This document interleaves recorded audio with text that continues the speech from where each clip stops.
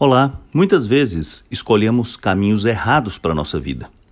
Outras tantas, tomamos decisões apressadas, mal pensadas, equivocadas e por tudo isso sofremos consequências no nosso dia a dia.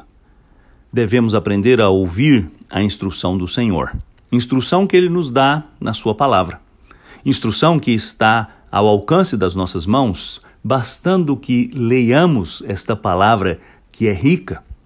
No Salmo 32, Davi nos conta acerca da sua experiência e da angústia que sofreu por causa de decisões erradas que tomou, por causa do pecado que dominou a sua vida. Então ele clama ao Senhor e ele ouve do Senhor a resposta que lemos no versículo 8, onde Deus diz assim para o seu servo: Eu o instruirei e o ensinarei, diz o Senhor, e mostrarei a você o caminho por onde deve andar. Eu mesmo lhe darei conselhos e o vigiarei. Que promessa extraordinária! Promessa que Deus faz aos seus filhos que buscam a sua direção, que estão dispostos a ouvir o que Ele tem a dizer, que meditam em suas palavras.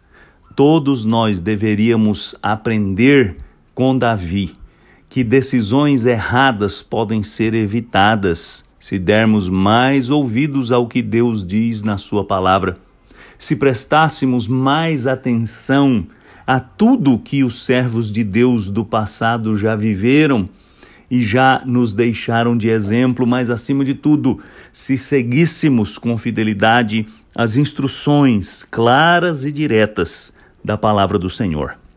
Davi fez escolhas erradas, se arrependeu delas e pediu o auxílio do Senhor, e o Senhor se comprometeu em ajudá-lo.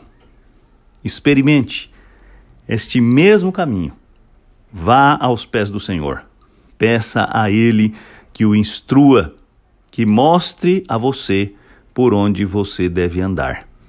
Ele haverá de atender a sua oração. Eu sou Aguinaldo Faria, pastor da Igreja Presbiteriana da Moca, em São Paulo. Vamos orar. Ó Deus, eu te agradeço de todo o coração, porque o Senhor está sempre pronto a ouvir o clamor dos seus filhos. Eu te peço que nos dê a sabedoria e a humildade de buscar sempre a sua direção e descansar na palavra do Senhor, seguindo exatamente por onde ela diz que devemos andar. Eu te peço em nome de Jesus. Amém.